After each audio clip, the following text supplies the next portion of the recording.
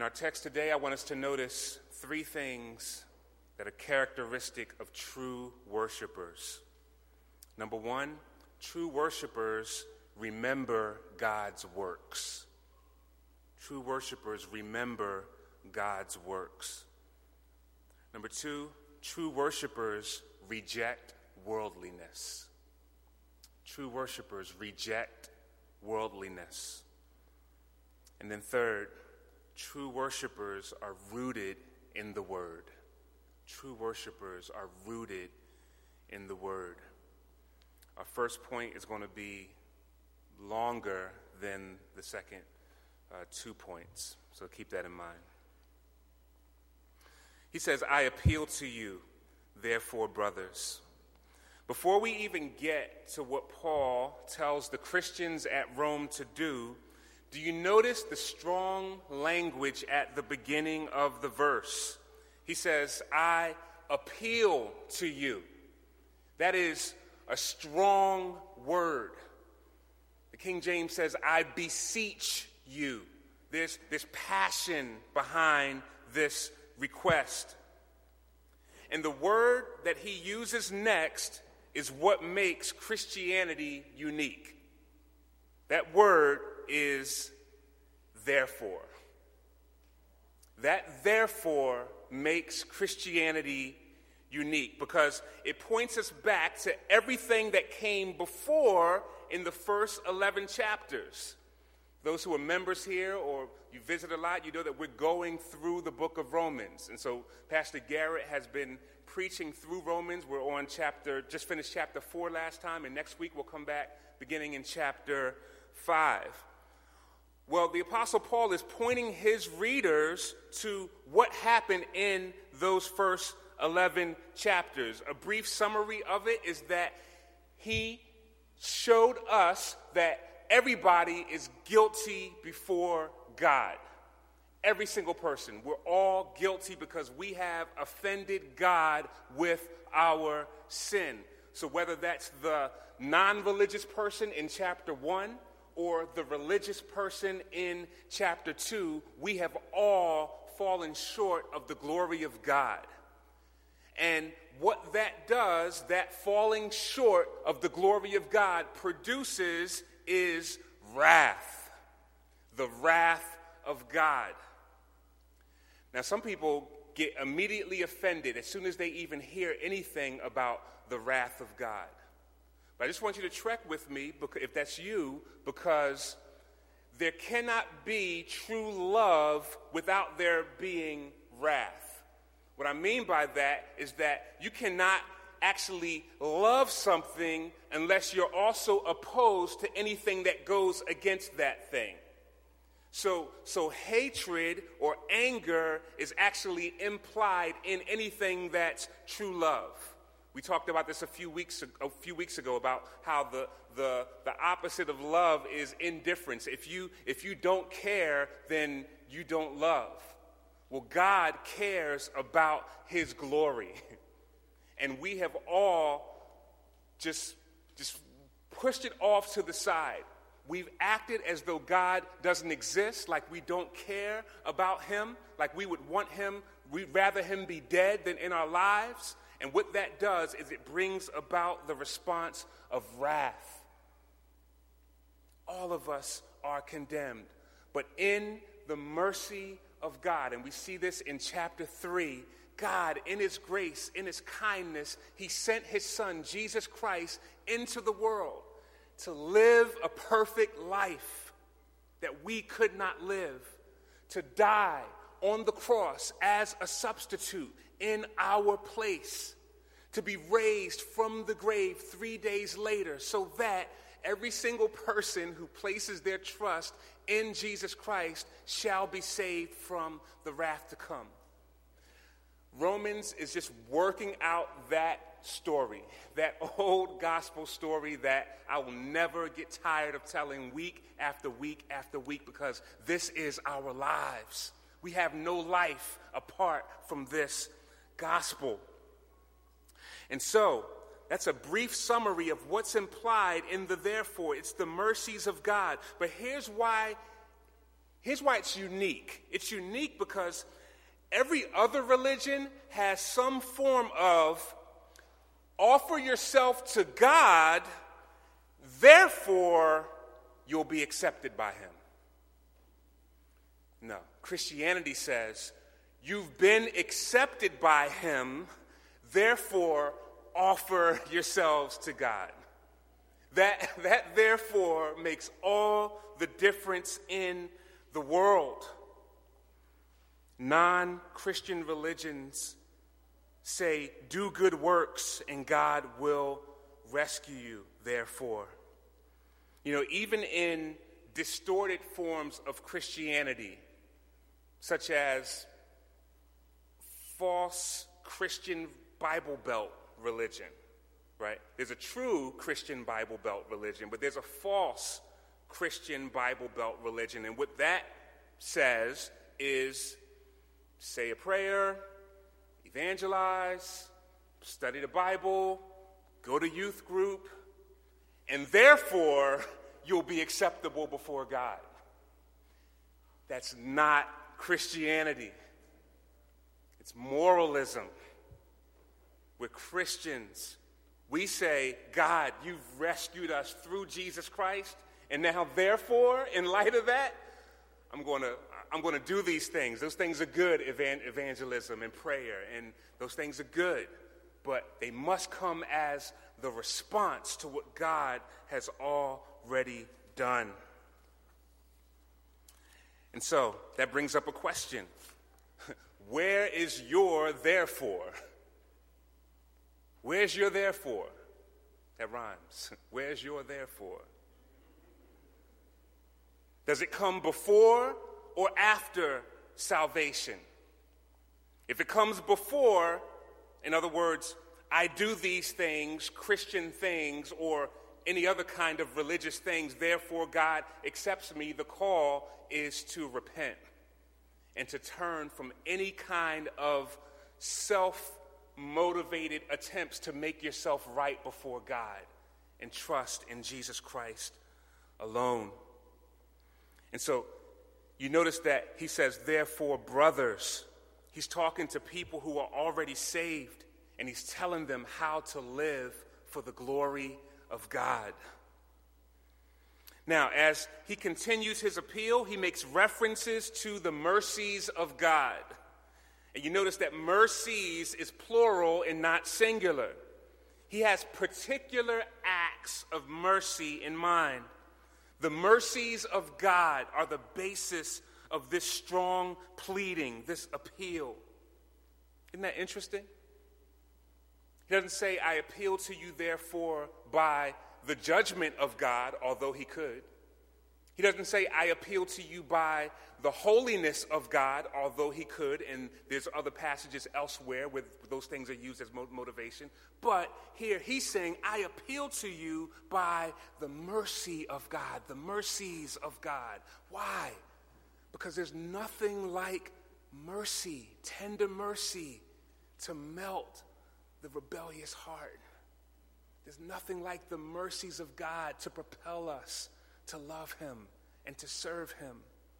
He's speaking tender words to his audience and by extension us. There's a sweetness in obedience that's motivated by mercy. You know, a cruel slave master can produce outward obedience only, but only a benevolent heavenly Father can melt a cold heart with his mercy. And so he appeals according to the mercies of God. Now, what are these mercies that are being referred to? I want to walk through some of them, and I want you to walk with me. I'm going to go through these relatively quickly. I want you to turn back to chapter 3 of Romans. I just want you to follow along with me as we just rehearse these mercies. What are these mercies that he's appealing on the basis of?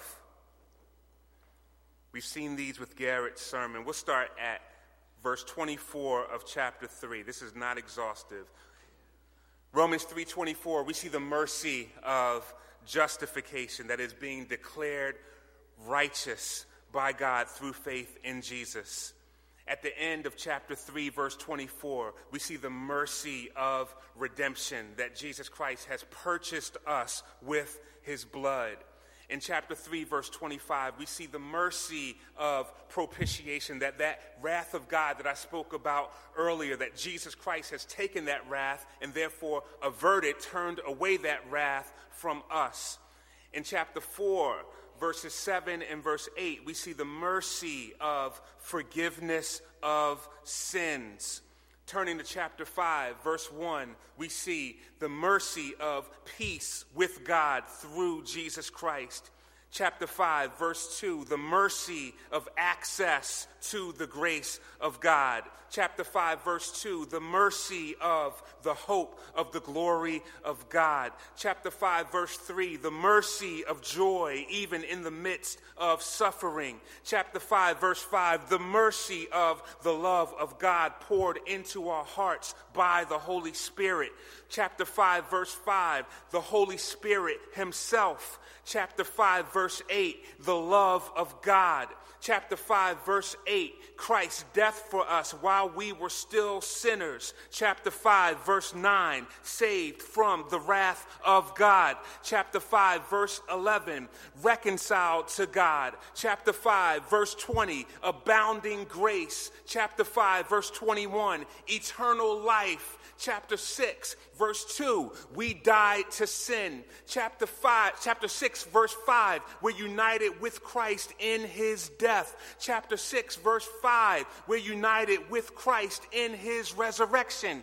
Chapter 6, verse 13, we're brought from death to life by God. Chapter 6, verse 18, we're freed from slavery to sin. Chapter 6, verse 18, we're now slaves of righteousness. Chapter 6, verse 22, sanctification, that is conformity into the image of the Lord Jesus Christ. Then skip over to chapter 8, verse 1, the mercy of no condemnation for those who are in Christ Jesus. Chapter 8, verse 3, we're set free from the law of sin and death. Chapter 8, verse 9, the indwelling Spirit of God. Chapter 8, verse 15, adoption as sons. Chapter 8, verse 17, heirs of God and fellow heirs with Christ. Chapter 8, verse 23, the promise of the redemption of our bodies. Chapter 8, verse 26, the Spirit's help in our weakness. 8:27, the intercession of the Spirit.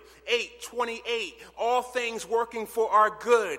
8:29, foreknown by God. 8:29, predestined to conformity to Christ by God. 8:30, called by God. 8:30, justified by God. 8:30, glorified by God. 8:31, God is for us. 8:32, he promises to graciously give us all things. 8:34, Christ Jesus intercedes for us. 8:39, nothing will separate us from the love of God in Christ Jesus our Lord. Skipping over to 9:18, the sovereign mercy of God. 9:23, the riches of his glory made known to vessels of mercy. 9:25, Gentiles called the people of God. 9:33, we will not be put to shame. 10:17, faith that came from hearing the word of Christ. 10:20, we found God when we weren't seeking him. 11:5, we're chosen by grace. 11:17, grafted into the people of God. 11:22, the kindness of God. 11:33, the depth of the riches and wisdom and knowledge of God. How unsearchable are his judgments, how inscrutable his ways. That's mercy. Tender mercies. Is there any wonder why it's plural? That's about 50. And I didn't name them all. Surely that's why Lamentations 3:22 and 23 says, the steadfast love of the Lord never ceases. His mercies never come to an end. They are new every morning. Hallelujah. True worshipers remember God's works. And so it's in view of these mercies that we're told to do something that is absolutely radical. He says to present your bodies as a living sacrifice. A living sacrifice. That's radical, because a living sacrifice is a contradiction in terms. Sacrifices, by definition, are to be killed. What's happening here? And I think we get a clue into what Paul is talking about because he uses similar language a few chapters earlier in chapter 6. So in chapter 6, a few pages over, verse 12, he says this: "Let not sin, therefore, reign in your mortal body, to make you obey its passions." And then listen to this language. "Do not present or offer your members to sin as instruments for unrighteousness, but present or offer yourselves to God as those who have been brought from death to life, and present your members to God as instruments for righteousness." So I think that's the idea of a living sacrifice. It's taking this body that we have, we've died with Christ, but now we're alive in him, and so it's taking our actual body and using it, offering it to God for his glory.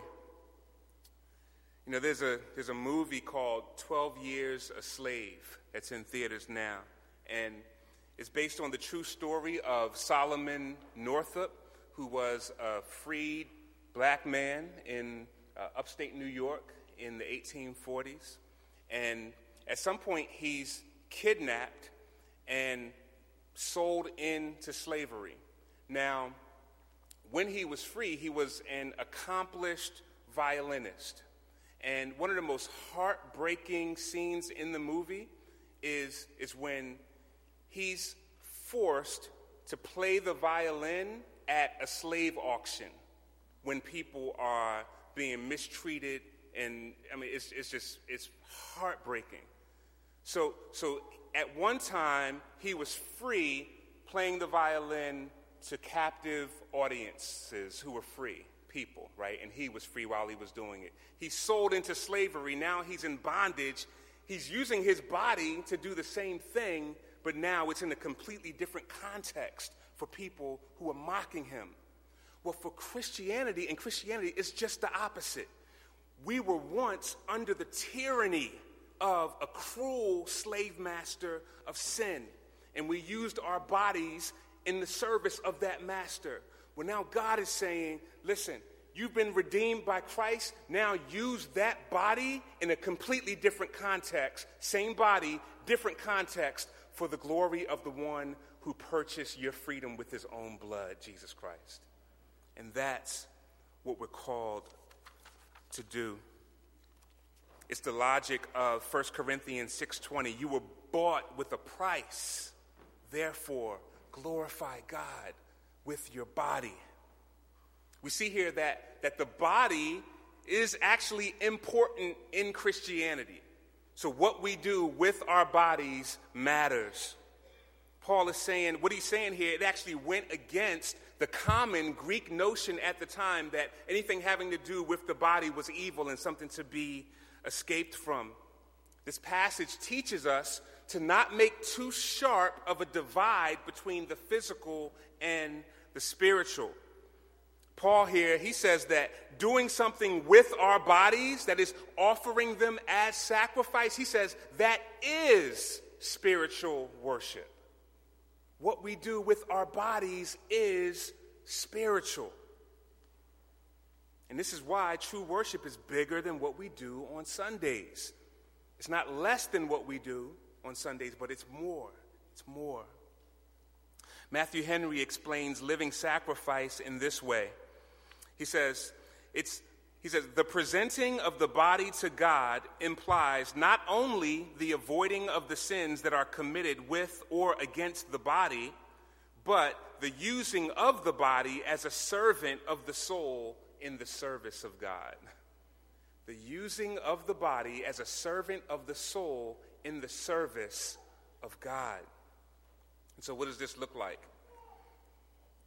Literally, it looks like hands that used to strike out in anger now being used to help others.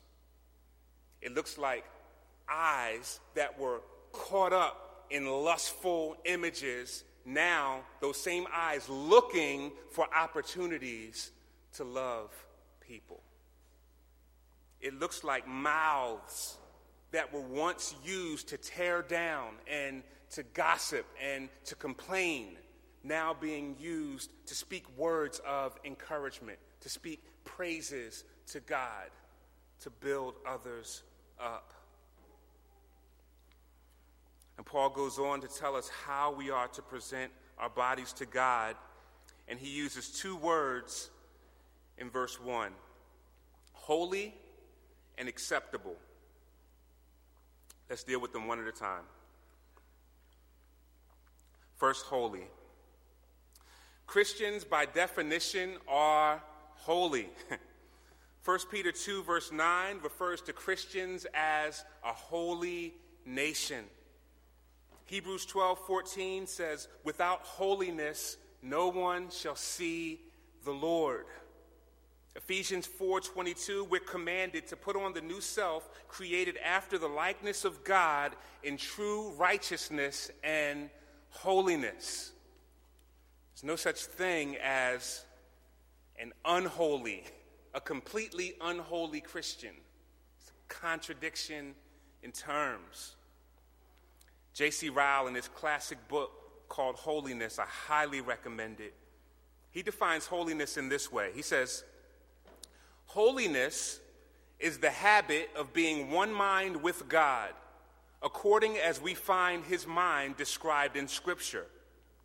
It is the habit of agreeing in God's judgment, hating what he hates, loving what he loves, and measuring everything in this world by the standard of his word. He who most entirely agrees with God, he is the most holy man. I think that's good. It's talking about agreeing with God, having the mind of God. And that's what we see. That's why he's telling us to be transformed by the renewing of our minds, that we might think God's thoughts after him. For us to truly worship God, we must pursue holiness. This is something that has gotten lost in our time. Praise God for the emphasis on the gospel. Praise God for the emphasis on grace. But where God is truly at work amongst a people, it will be characterized by holiness. We must pursue holiness. And you know, it's common today for people to emphasize one over the other, right? So you have people who say, no, it's all about mercy and grace. But then they never talk about sin or holiness.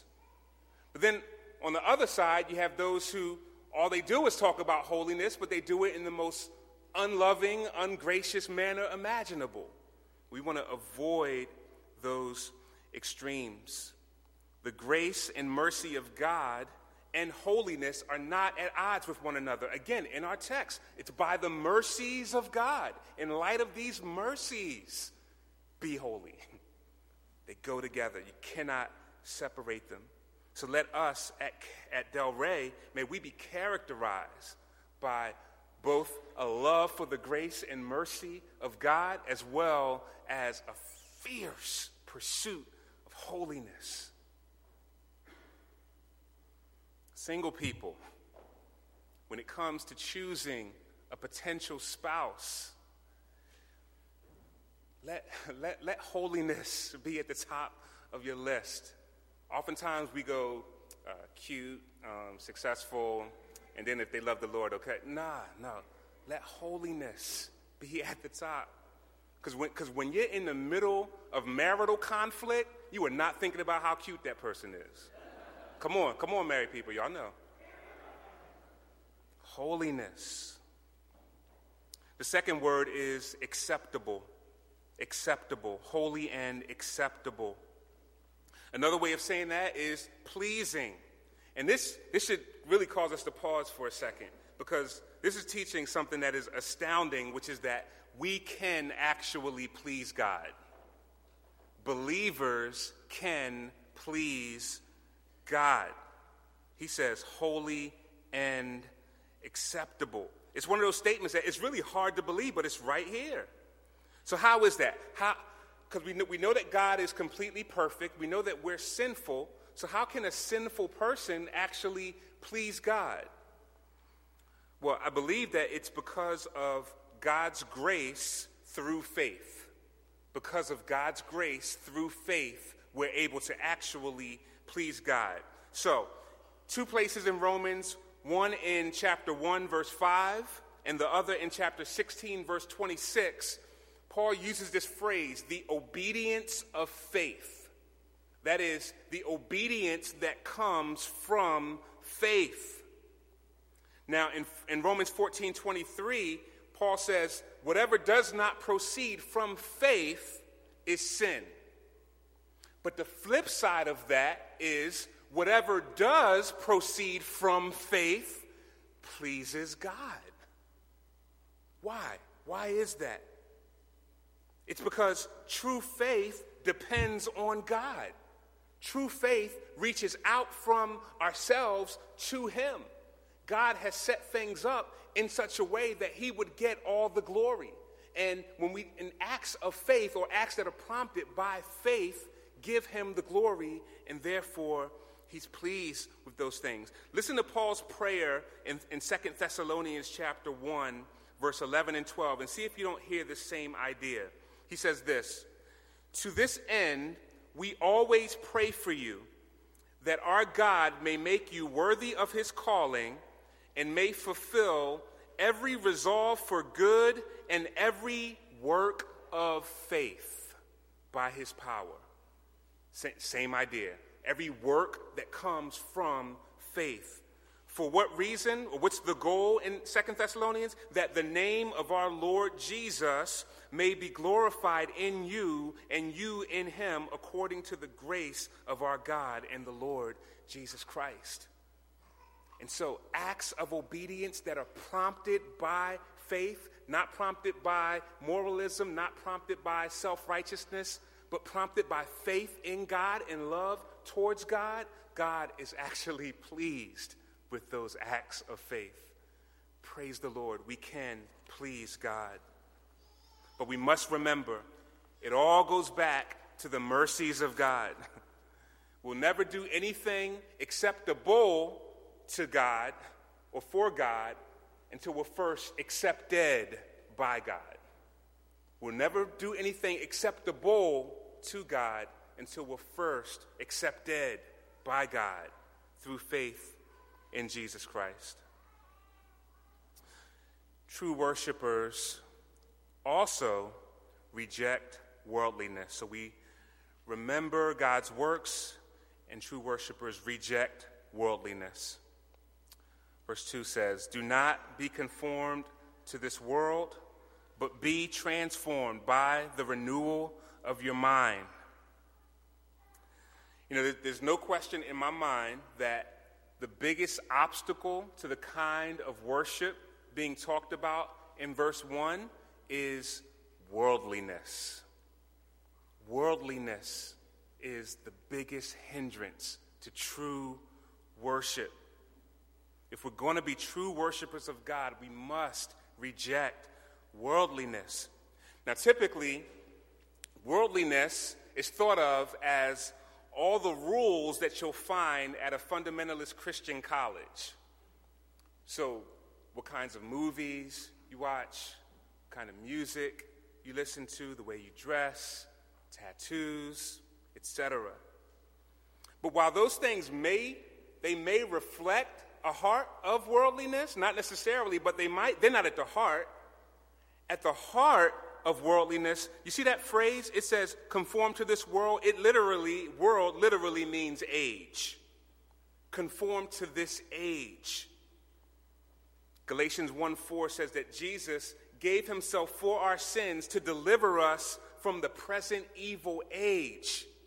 That is, the mindsets of this present world, this age, contrasted with the age to come. So you have this age, which is characterized by the temporal, and then you have the age to come, which is characterized by the eternal.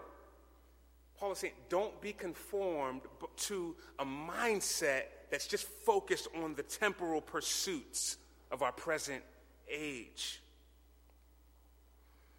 You know, on Sundays when we come, we're concerning ourselves with the age to come, right? This is all about the age to come. So even in Hebrews chapter 6, it says that we've tasted of the goodness of the Word of God and of the powers of the age to come. This is not just a Sunday service. There are grand, huge, weighty realities that are taking place here. We're talking about heaven. We're talking about hell. We're talking about eternal joy in the presence of the King. We're talking about the Holy Spirit, the third person of the Trinity indwelling us. We're talking about the Lamb who was slain. We're talking about the glorious Father who was and is to come.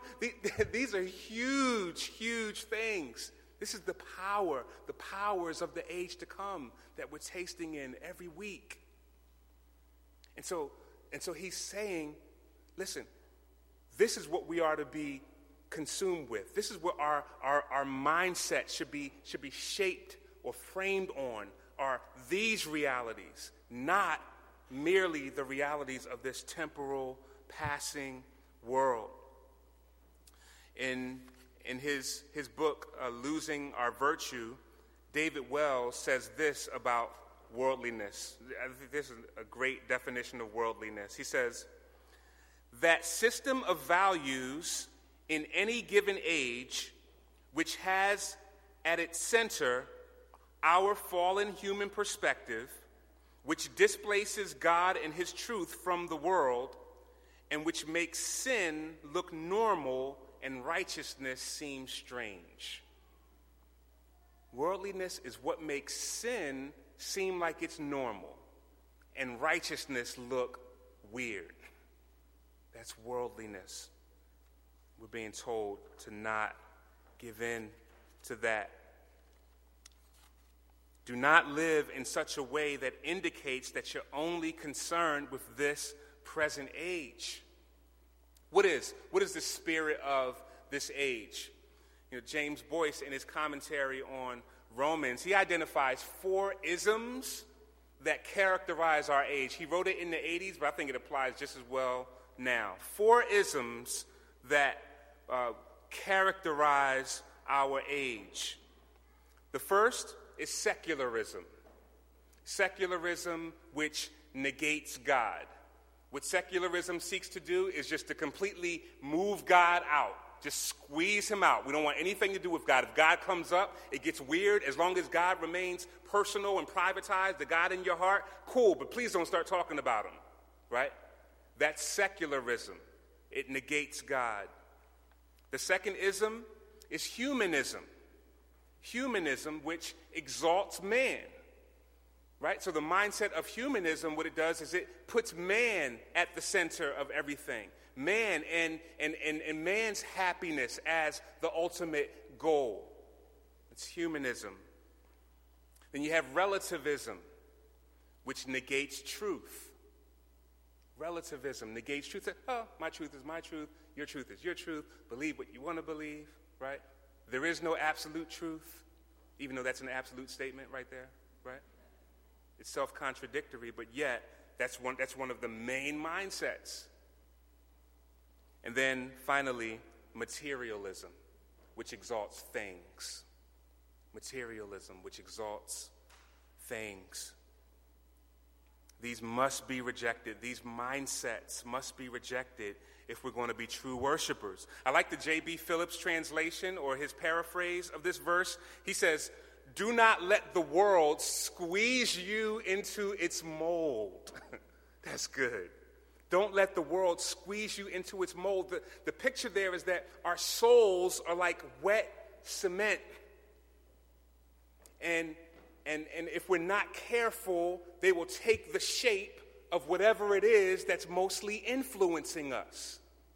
So, if you want to become worldly, you know what you have to do? Nothing.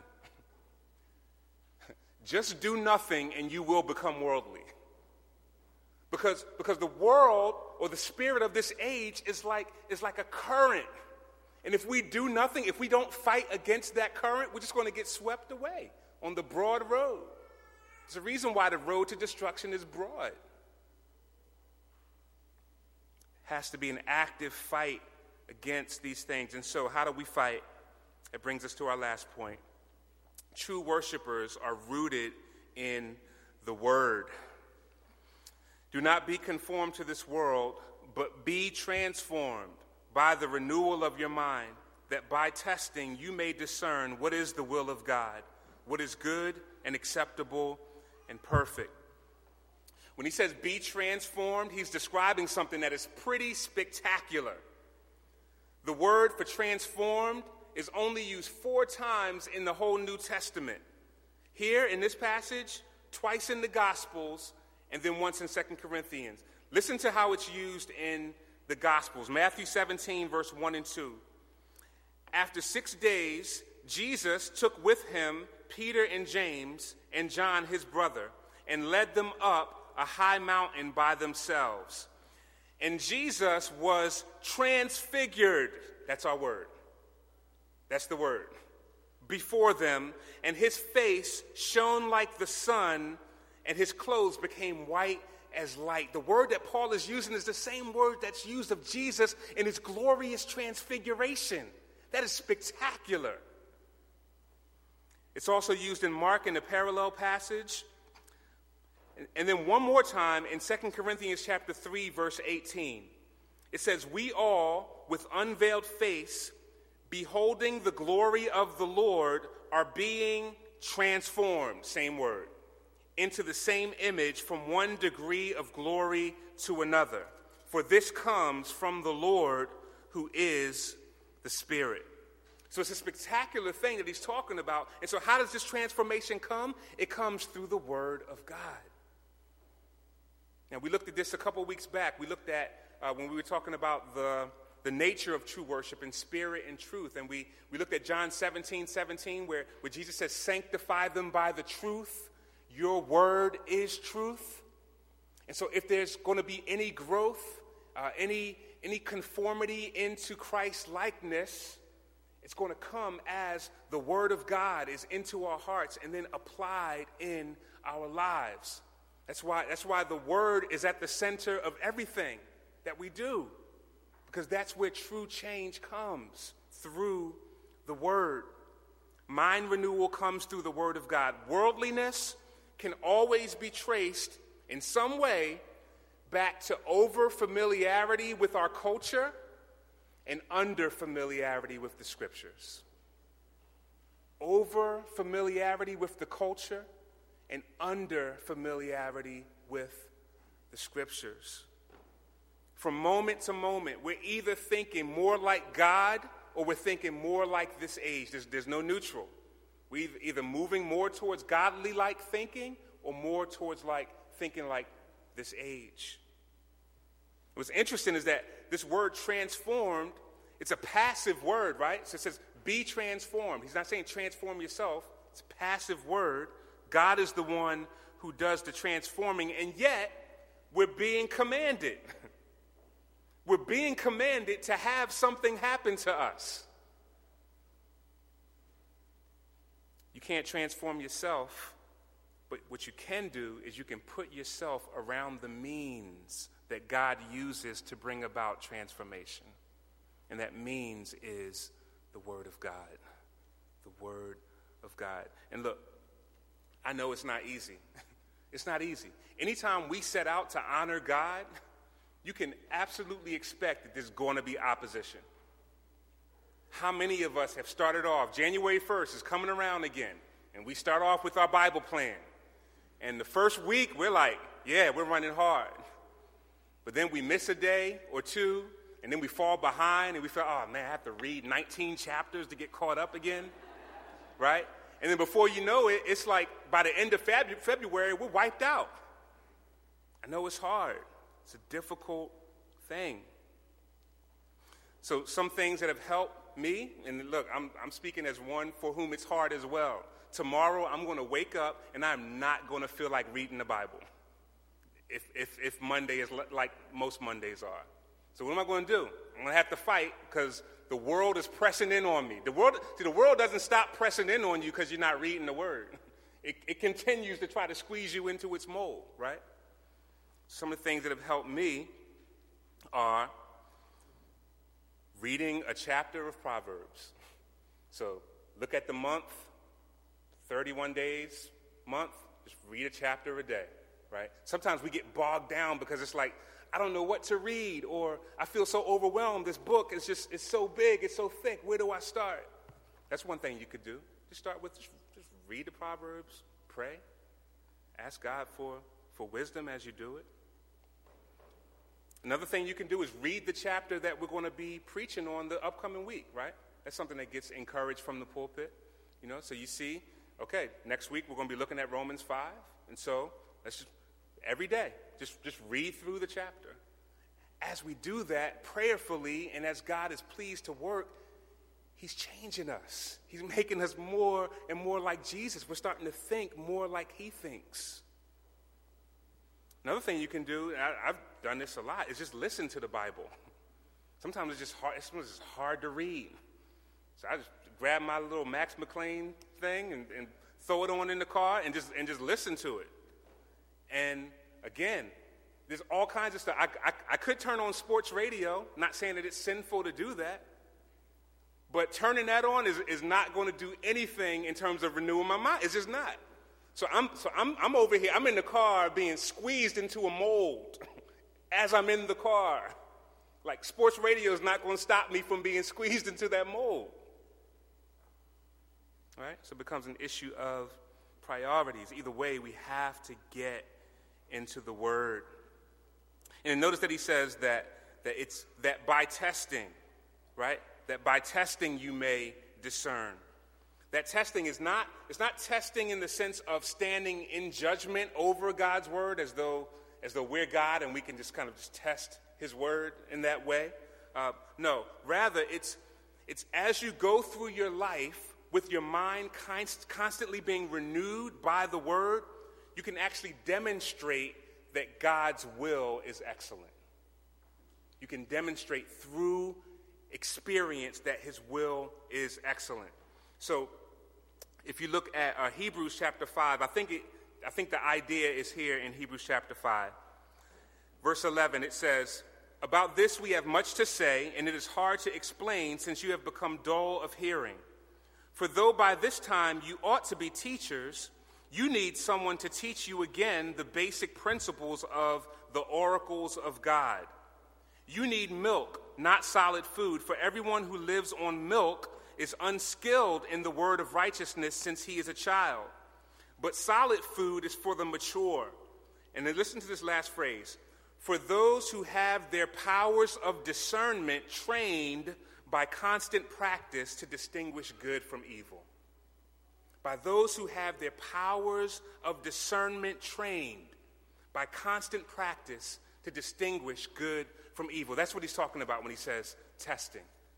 It's biblical maturity. It's not measured by age, by how old we are. It's measured by our powers of discernment, being able to distinguish between good and evil. You can be a Christian for for many, many years, but not as advanced in maturity as you should be. And you can have another person who's only been a Christian for a few years. And while they may not have that life experience, they're in the Word. And through the Word, their discernment is being built. They're growing in maturity. And so let me just as we close, just want to just say, okay, so what does this look like? It sounds kind of philosophical. What is this? Let's put some legs on this. So you have a biblical text, right? Okay, what does it mean to test the text and through testing develop? Proverbs 11, verse 14. Proverbs 11, verse 14 says, "Where there's no guidance, a people falls, but in an abundance of counselors, there's safety." Now, what we could do is we could go through life and make all kinds of important decisions, life-changing decisions, without ever getting any counsel at all, and then reap the consequences of doing that. And when we do that and we go back to the Word, over time, we say, oh man, I should have gotten counsel about that. God's will is right. His word is right. So that the next time the situation comes up, you can get counsel instead of trying to do it on your own. Another example, Psalm 16:4 says, the sorrows of those who run after another God shall multiply. Right? This idolatry is bad. It increases sorrows. Well, we can know that from reading the story of Israel and see Israel, they went through some bad things. But over time, as we give in to the idols that Garrett talked about earlier and see over and over again that it makes us miserable, that it doesn't fulfill in the promises that it makes and it always takes away, we can say over time, Lord, you're right. You're right. The sorrows of those who run after another God shall multiply. Help me, God. Give me grace that I would not run after idols. Last example, 2 Timothy 2:13 says, if we are faithless, he remains faithful, speaking of Jesus, for he cannot deny himself. It's one thing for a person who's been a believer for a year to read that and say, amen, God is faithful. It's another thing for a person who's been walking with Jesus for 35 years to wake up in year 36 and say, yeah, he's faithful, even when I'm faithless, because you have a 35-year track record of his faithfulness. In that, you're testing, you're showing that God's word and his will is right, it's pleasing, it's perfect. So, let us be a people who remembers God's works. Let us be a people who reject worldliness.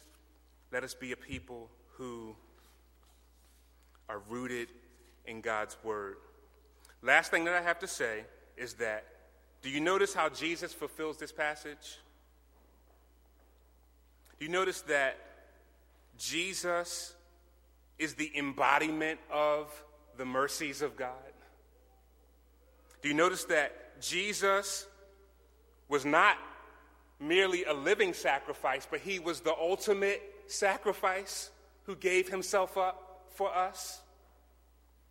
You notice that Jesus was never in any kind of way conformed to the pattern of this world, but he actually died for the world? Do you notice that Jesus perfectly fulfilled the will of God? What's good, what's acceptable, what's perfect? Our mindset should not be, I have to read the Bible, I have to pursue holiness. No. Rather, our question should be the same as the psalmist. What shall I render to the Lord for all his benefits to me? And the hymn writer answers, were the whole realm of nature mine, that were a present far too small. Love so amazing, so divine, demands my soul, my life, my all. Amen. Let's pray.